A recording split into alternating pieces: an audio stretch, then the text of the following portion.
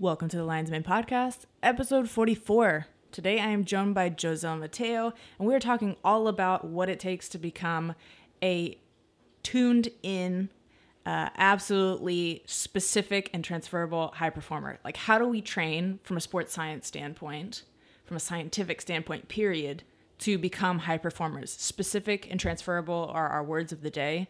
But then we veer off and we talk about what mental skills are also specific and transferable to sport, and then also transferable to life. Like, it's not just about sports. Sport will end someday.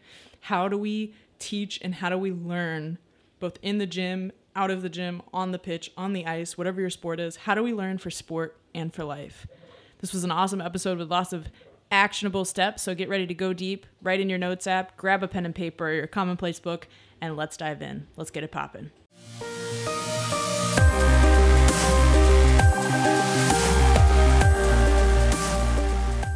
Welcome back to the Lion's Mane Podcast. I am stoked to talk today about specificity, and transfer. Nobody can say that word unless you speak fluent English. Specificity and transfer of sports science stuff, athletic training stuff, strength and conditioning stuff to whatever sport you play, which is a common question that we as coaches get, both from head coaches. Does this burpee transfer to performance? And why will lifting weights help performance? I've never seen a weight on the pitch is my favorite of all time. Mm-hmm. And athletes who think that doing 1,000,000 burpees as a warm-up will stimulate their performance because they have to be sore afterwards. So we're going to talk today about defining those terms, diving a little bit deeper into what's actually going to help you perform. So my guest today is going to introduce himself, but he's also noted in the football world internationally as an international strength and conditioning coach with Crank Sport Performance. New brand. Yeah, maybe. Please introduce yourself and tell us everything about you and Crank. Hi, guys. First, Julia, thank you for having me on. I'm Josel Mateo. I'm the owner of Crank Sports Performance based in New Jersey. It's a training facility for athletes ranging from middle school to college, even have some pro guys in and out. And I'm also a strength and conditioning coach for the New Jersey Teamsters that competes in the NISA. On top of that, I have my own podcast, the Less Talk More Work podcast. And I'm actually, this is the first time I'm ever announcing it, but I'm not really big on online just because I've been focusing on a new facility that I just opened, but I'm trying to get out there, spread the message a little bit more. That's why I'm very happy to be on, but I'm going to go and make an online platform known as the Soccer Strength Coach. So keep an eye for that. And that's all I really got. He's stealing the name that we've all thought of at least once. I wonder if there's a patent on that one. He got it. Trademark. No one had it. So I'm sure they also don't have the strong psychologist, which I really thought about getting. But they do have the soccer psychologist. So one thing about Josel is he has some of the best eyebrows I've ever seen in my life. And I am so jealous. Your eyebrows are amazing. Thank you. I pride myself on still having mine partially done after 1 year in the pandemic without having a studio. It's very dangerous up in these parts. So I am astounded by yours. I'm lucky they're very low maintenance. I don't do anything. Congratulations on not having quarter-sized pores. Yeah. All right. So aside from being specific to our eyebrow pore size and hair follicles, can you please define specificity for us when it comes to, defining sport demands and what athletes actually need to train outside of the pitch? Okay. So to be as basic as possible, and Julia sent me an outline, so I had some time to think about this and give it an accurate answer. Ever since exams, I believe in cheating as much as possible. So No. I'm planning. I'm prepared. Sure. So I would define specificity as working on energy systems and musculature related to your sport. So that's specific as it gets for me. But Julia, I have a question for you before we get into it. What is the most sports specific exercise for you? What is it? Sprinting? Yeah. Okay. What would you say? Your sport. Yeah. That's fair. Yeah. I mean, technical and tactical. I think we overthink it so much, and we're like, the Bulgarian split squat with this torque and this vector and whatever. It's like, bro, it's not that complicated. It's the closest thing. Barbell, kettlebell, does it matter? No. Yeah, no. How can we define the demands of a sport for an athlete?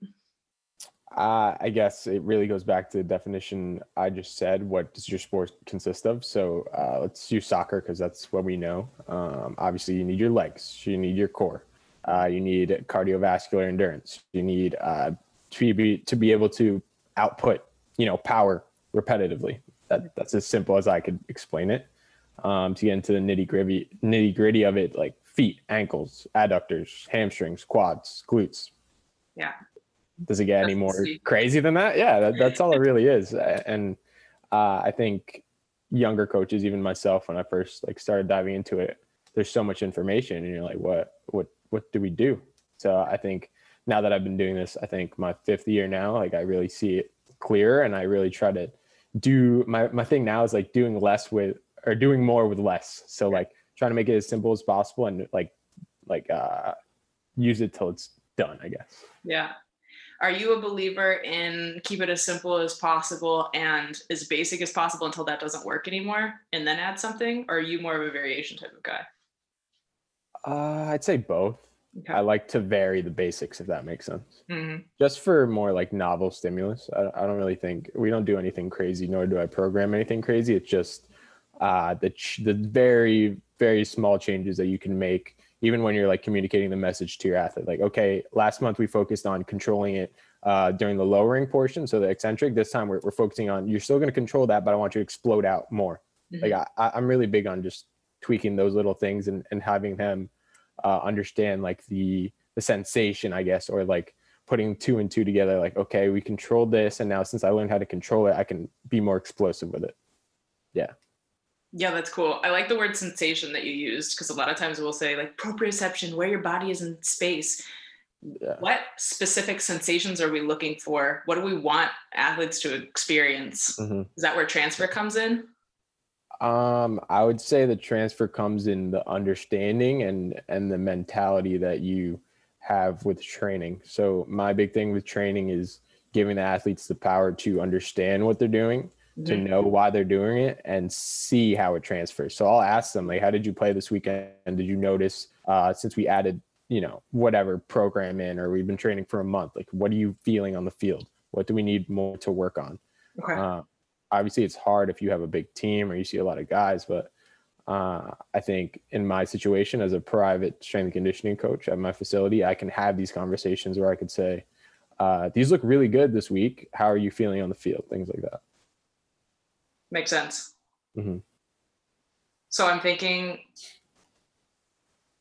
there has to be, I'm looking at our notes and now I have 18 more questions. I sent him, you guys have to know, I sent him all 4 bullet points and I have 14 going over my head right now. That's what we want. That's what we want. Why are we so obsessed with this? Why are we on Strength Coach Twitter? God forbid any of you have ever stuck one half of an eyeball in Strength Coach Twitter, because it's dangerous over there sometimes. You get caught in crossfires you didn't even intend to be with because you liked somebody's tweet 5 years ago. Mm-hmm, mm-hmm. But we tend to discuss whether things are just shiny new objects or if they actually transfer, or if you're trying to look special, and the basics always work, and keep it simple. And we legit argue about this all the time. Mm-hmm. This exercise is transferable. This is not transferable. Yeah. What the hell? How do we actually transfer what we do in the gym to the pitch? Because they have a point. They don't use barbells on the pitch. Okay. So let me start really, really vague and then get specific. So as I told you, Julia, right, I studied philosophy in college. And I think that really taught me how to think and see through opinions, or be open-minded to accepting new ideas. And one common logical fallacy, we'll call it, is appealing to tradition, right? So if soccer coaches, I don't know, Maradona has done this training exercise and he's, rest in peace, but he was one of the greatest of all time, and you're gonna go back and say he didn't lift weights. How are you gonna tell me I have to? Or you look at, I don't know, Neymar, Messi, Cristiano, they all train differently, but they're all at the top of the game. I think just using that as, logic isn't valid, because the game is evolving and you're not them. So I think we have to be realistic about what specificity really is. And I think it goes deeper to think like, okay, what do I need to improve on?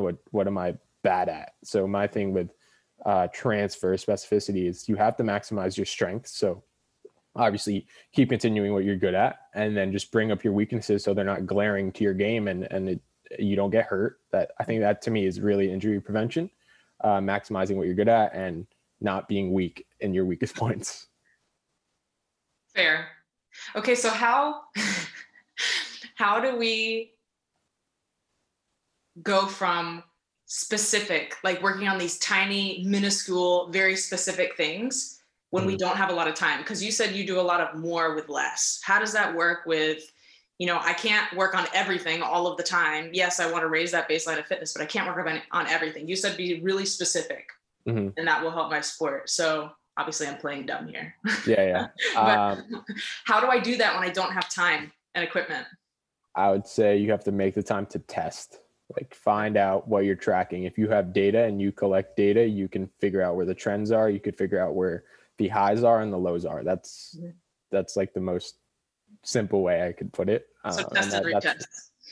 That's what I do. That's what I've learned to do, and it works. So. Yeah. Okay. So can you describe your process when you get a new athlete who's never necessarily strength trained before? Like, they come in, you onboard them. What does that look like? How do we test? You said specificity because we have demands of the sport, and we got to check and see where the athlete is in relation to those demands. So how do we figure that out?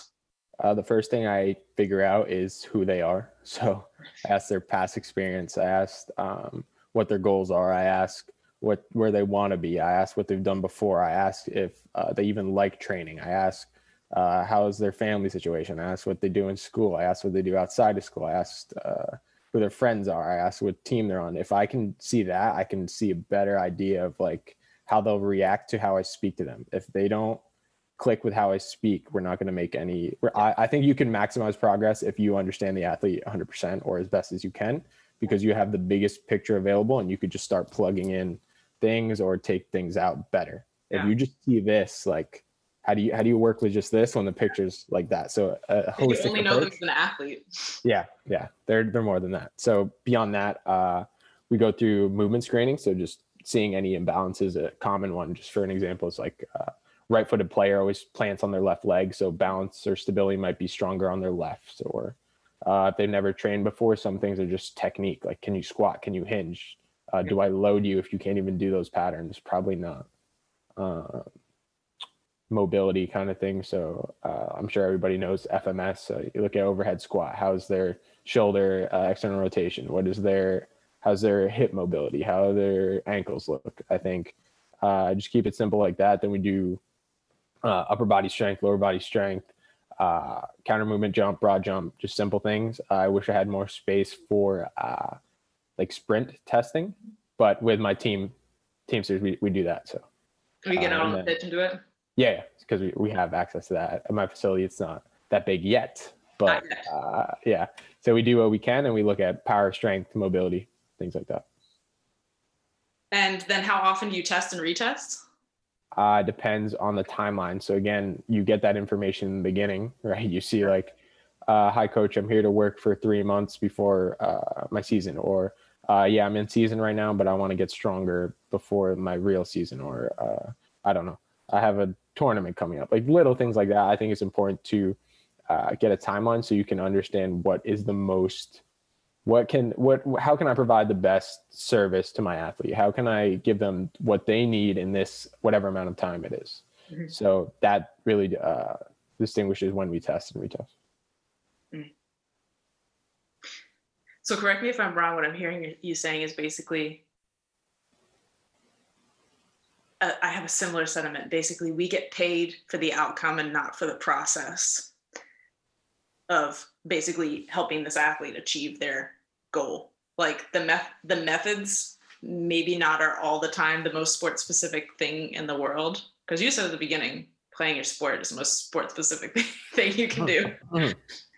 100%. So are we basically, as strength coaches, the outcome is specific or the process is specific? Like, would you say that the process, like the exercises we do, are also specific, or is the outcome that we're trying to get adaptions for, is that the specific? I think it depends where your value is. Okay. If you have a club structure and if you have a head coach or a board or whatever you want, an owner or even your boss, like whatever you want to call it, if they see that you're developing people with the training that you're doing, and if you're developing a mentality, if you're developing good habits, if you're developing, I don't know, a healthy lifestyle, like kids aren't going to train forever. If you don't go pro, you need to know how to work out. Like that's another thing. And I value that. So I focus a lot on the process. Like that's more important to me than the outcome. But obviously if on your contract, it says you got to win games, like I'm doing what it takes to win games. So it really comes down to that, I think. And as strength coaches, we have to play like this, and you have to listen a lot, and you have to look a lot, and that's why I think, again, like the bigger picture that you can get on anything, the more things you can apply, the more options you have, the more we could reflect and think about, like, are we even doing the right thing? Does this work? Why are we doing this? So I think the more we can zoom out, the better we can zoom in. Yeah, that's bars right there. I like that. Thank you. You probably said that before, but yeah, exactly. That's exactly it. Okay. I don't know if I answered your question. Wait. No, it does. So the more information that we can gather, basically you start gathering information about an entire human when they come into you, even if it's on your team. Mm-hmm. And then you value both the process and the outcome, but the process more because it gives them something also to take with their life specifically, not just sport. Yeah, for me, yes. Yeah. I'm the same. I feel like if you come train with me and have no idea how to move your body once we're done, I've failed somehow. Yeah. I mean, I pride my athletes in, showing their friends like how to do stuff, or if they go back to school, like they show their coach, or they show the other athletes that don't have time to train outside, like how to do things correctly. Like I think that's so valuable, and I don't care if they tell me or not. If I just know that, that's happening, that makes me feel good. That makes me feel fulfilled. That's why we do it. And I've gotten hurt that way before, so I'd rather kids not. So again, we try to help those that we see in our shoes, I guess. We are who we needed when we were young. Yeah. That one. So did you have a strength coach when you were in high school and college? College, yeah. High school, no. And was he or she competent? Let's say yes, but the logistics of a college weight room aren't always the great, especially at a smaller school. That is true. That is very true. And it's not always optimal at clubs either. So strength coaches are usually working with suboptimal conditions and minus amounts of time to do something very specific. More with less. Yeah. As you said, more with less. So what are mental skills also? Like, is mental training, which is obviously just as important as physical training and has to be trained just as much, is that also sport specific? Like, can we get specific with that, or how would you view that? I think yes. Mm-hmm. As far as whatever you want to define mental training as, I think for me it's how you view things, your ability to make decisions, your ability to listen, your ability to show empathy, your ability to see how people are reacting to you and why. I think it's just like reflecting and thinking, to me, is a big part of mental strength, because that's the only way you can get better. That's the only way you can understand why you're doing certain things, or why you're having certain outcomes. If you don't take the time to really sit down and say, okay, I played like this today. What was my mentality going to the game? What did my coach say to me? How did I react? What did the players say to me? How did I react? What did the fans, if there are any, what did they say to me? How did I react? If you take those things into consideration, then you can have a better answer and your big picture of which is your game. So I think as far as training goes, it's like, how do you approach training? Are you still there early? Did you sleep? Did you make sure you had a good meal? Are you helping your teammates when you get there? Are you listening to your coach's feedback? It's all those little things. I think if you stack up those habits, it makes you just, a machine at whatever you do. I think that's success to me, trying to execute on everything that you do at a high level, so you show other people how to do it, and you get a lot of things done. I think it's really productive to act like that. And the younger you can learn it, the better, because it sure sucks to have to learn that late. Yeah, and it applies to anything. It's not just sport. Like I apply all these things that I've learned in training in the gym or on the pitch to my life. Like I try to be early when I talk to people. I want to be courteous. I want to listen to what they're saying. I want to, after this podcast, I'm going to sit and think like, how did I do? Like, was I a good guest? You know, I'm going to think about things like that. And that's just how I want to be. I have a growth mindset. So I want to get better. So. Yeah. I think that's the mentality of the high performer though. And that's, you know, whether they make it to the pros or not, that's a lot of who we train, even in recreational leagues, even in academy settings, even in, you know, the single athletes that come in and train in our facilities that we get to have contact with. People who reach out for help wanting to be high performers and actually having to develop that mindset is very specific. It is extremely specific. Exactly.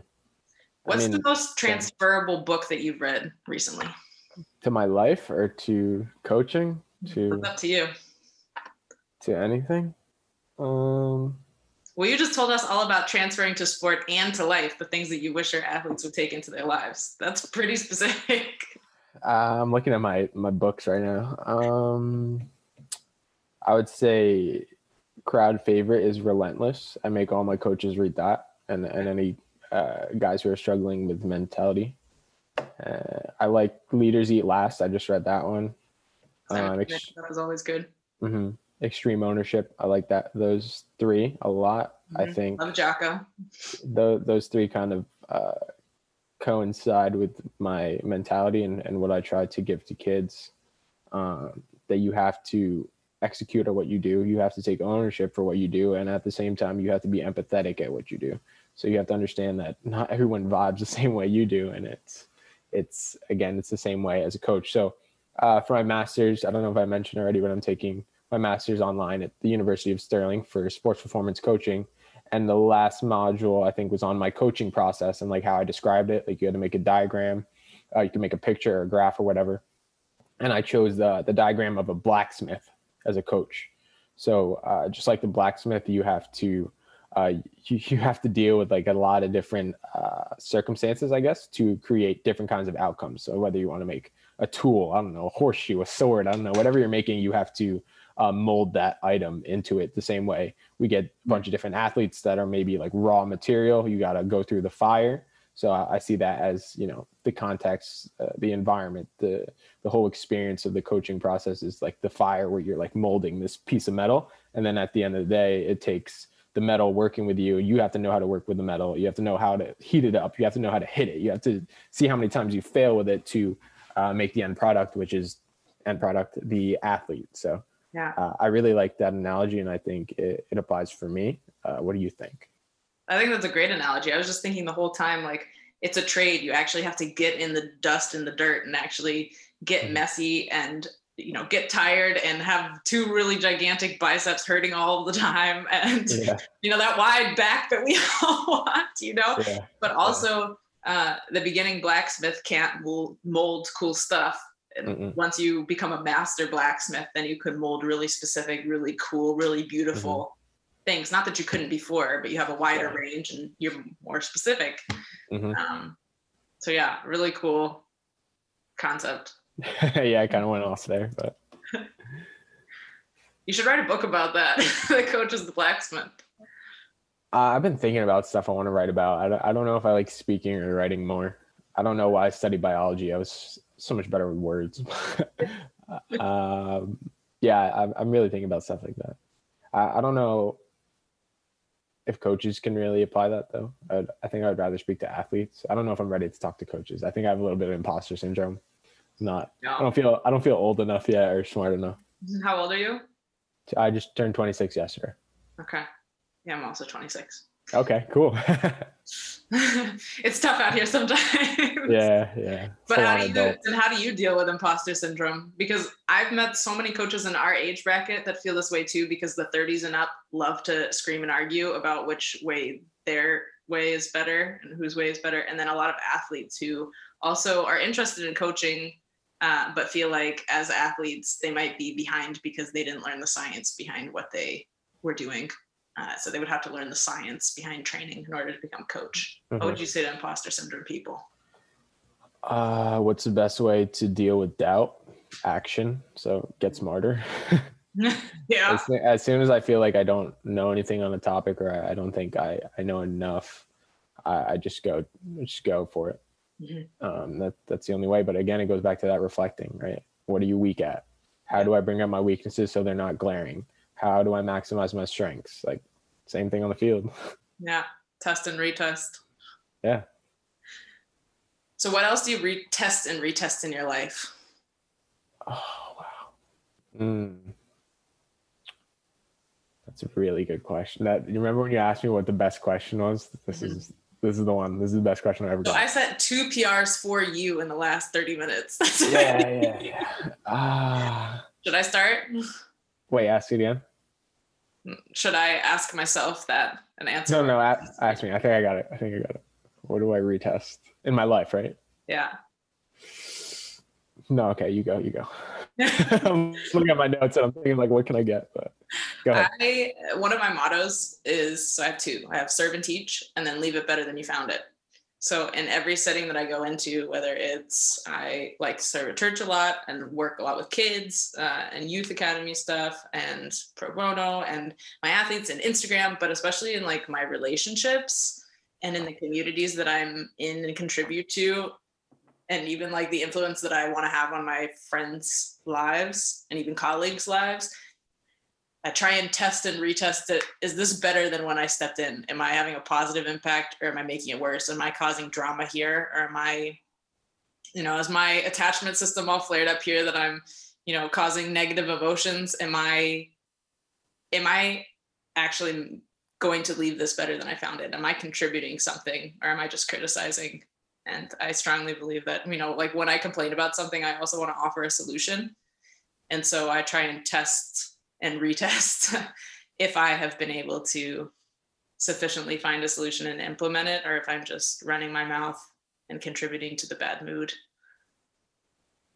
Yeah, okay, you definitely inspired me. So I'm going to steal that answer for the first part. I think I do that, but I'm not that conscious of it. Maybe it's just like a question that pops in my head, like, am I doing good here? So things like that. I think definitely relationships, definitely with where I serve, but I kind of see myself in kind of different lenses, if that makes sense. And I'm sure as young coaches or entrepreneurs, whatever you want to call us, we have different lanes that we're always in and out of. Yeah. So I'd say as a business owner, definitely can I provide the best service to all my people and all my coaches. So again, that's mentoring the athletes and the coaches. That's serving the people as best as I can. That's always moving it forward. The dollar signs don't really mean that much. It's again, like about the process to me. Yeah. Obviously a business, you want to make dollar signs, but I think it's an easy thing to track. I think a harder thing to track is, am I developing my coach as best as I can? Am I developing this athlete to reach their goals as best as I can? Yeah. That's one thing for sure. And then for myself, definitely my own training, I like to keep track of that stuff. I need to make sure that I'm physically sharp, mentally sharp for myself, and then creative wise. So getting on podcasts, making content, or even just writing my ideas down, or sitting down and thinking and reading. I think that's another thing that I want to be better at. So I kind of divide myself into those 3 kind of lenses, like creativity, I guess a mentor, serving, business owner, and then my own development. So still an athlete, or whatever you want to call it, still a high performer. Yeah. So 3 categories of high performance. I kind of like that concept of like, well, that allows you to get specific as well by narrowing it down, basically zooming out to zoom all the way in. It just makes me think about it better, because it helps me divide what I want to work on. Yeah. You do that with your athletes as well? Do you ask them to do that? I should. I don't actually. That's a really good point. So at the beginning of the training week, I always ask my athletes to set their goal for the week, and then one thing that they're going to do, like what is their action point? What thing are they going to do this week in order to get better? And not something like totally unrealistic. It's like, what thing am I going to improve this week? Shooting with the left foot. So what are you going to do this week in order to do that? I'm going to take 100 shots with my left foot after practice all 3 days. Okay, cool. And then they could get specific themselves on, because our issue is humans are humans and have motivation issues. And so it's hard to be really, like you said, really specific on things all of the time and always going 100% on them. And so that tends to help them. Either you can change your goal week to week, or you can keep the same goal, but it always has to be a different action step. Like, what are you going to do specifically this week and take ownership and accountability of? And I'll ask you about it next week and ask you to tell everybody. And if you didn't, then you're going to sit there.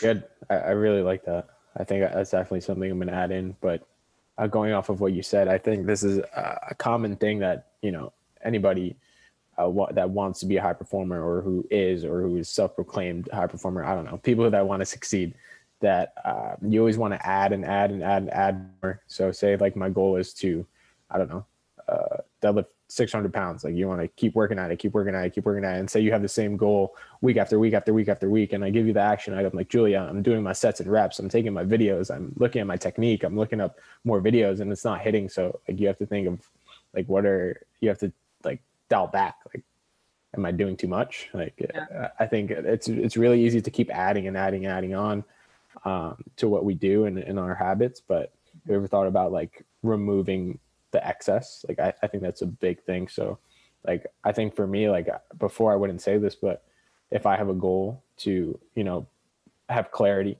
with my week, I would make the action item, like, take a day to relax, dude. Like, I think that's a big thing that I'm learning the hard way. And I think, I don't think enough coaches talk about it enough. I don't think athletes don't talk about it enough. Like, yeah, let's grind like 25 days or 25 hours a day. Like, yeah, dude, you need to take time off. And I think it's important that we communicate that message better.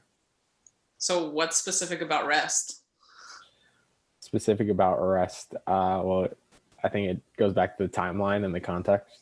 Mm-hmm. So if you have a match, obviously you don't want to be doing your heaviest load the day before. You'd be surprised.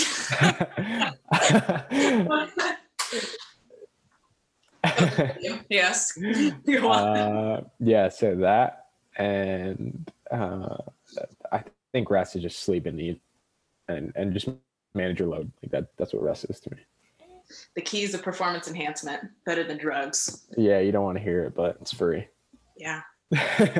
Well, food isn't, but sleep is free. I really do need to move back in with my parents. It's really cruel that as we start eating more, we have to move out. Like, what? This grocery bill is about to get good. I don't want to leave. Yeah. So to close out, can you give athletes something specific to do and coaches something specific to do? Like, how can they develop themselves into high performers? Athletes. Okay. How can athletes develop themselves into high performers? Yeah, because maybe they're high potentials right now, but they're just missing that one giant step that makes them into high performing. Stop the episode, take out your notes on your phone, write your weaknesses, write your strengths, and then write what you can do to increase them. Write 3 for each. Boom. Coaches, to become high performers, do the same thing, but divide yourself into categories of whatever. You're more than a coach. So I don't know, father, brother, sister, wife, teacher, business owner, creative, leader. Mm-hmm. Take your categories, do the same thing. Strengths and weaknesses, what can you act on? Again, the action removes the doubt. So if you ever feel like you're not doing enough, or you're at that brink where you could make the next step, figure out what it is. There's always a way to do something. Something's better than nothing. So keep trying. Action removes the doubt. I stole that from my business mentor, so I'm not gonna claim that one. I like it though. The action removes the doubt. I like, practice doesn't make perfect, but it makes progress. And I always think of that too. Like, I have that imposter syndrome too in the back of my head. Like, but if you do this, it's going to suck because you're not good at it. And yes, it will, but I don't have to be perfect. That's not the expectation. It's to make progress. There was a video like floating around Instagram. I reposted. I don't know if you saw it or if you saw somebody else post it. It was, I think, an Olympic runner. Mm-hmm. And she goes by this, I think she's retired, but she goes by a training rule. And I think she applies it to life. And I think her coach gave it to her. It was, you have to live by the rule of thirds. So if you're ever pursuing a dream, there's going to be 1/3 of it that's amazing. So you're going to feel great through 1/3 of it. The other third will be okay. So you feel about it when you're training or going about your day to day. And then the third part is it's going to suck.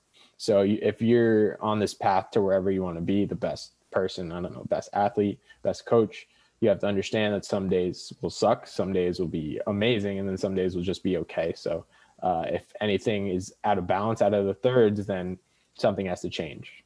So I guess it's just a part of the process. That is true. The process of constant development into a high performer, to the best we can be. Mm-hmm. Josel, that was awesome, and so many actionable knowledge bombs for the athletes and the coaches. Guys, I recommend that you read those books that he recommended. They were Relentless, Extreme Ownership, and Leaders Eat Last, if I remember correctly. Yes. Athletes and coaches, figure out where you're good and where you're not. Test and retest in order to get better in your development from high potential to high performer. Imposter syndrome means you care the most, so take action because that removes the doubt. And Josel, anything you'd like to add, and where can the people find you online for more mic drops? Yeah, I think that's all I really have. Julia, thank you again. And you can find me on Instagram at Josel Mateo _, and it should be the same on Twitter as well. I'm not really on there too much because of the strength coach world, but I'm in there. You're in the mix here and there. Mostly Instagram reposts is my thing. Like when I need that Instagram post, I'm like, I can't believe I have to log in there today. Yeah. The dual purpose content. Yeah. Hard knocks world out there. Thank you so much, Josel. And we will have a part 2 and have you back to talk more about specificity and zooming out. Sounds good. Thank you.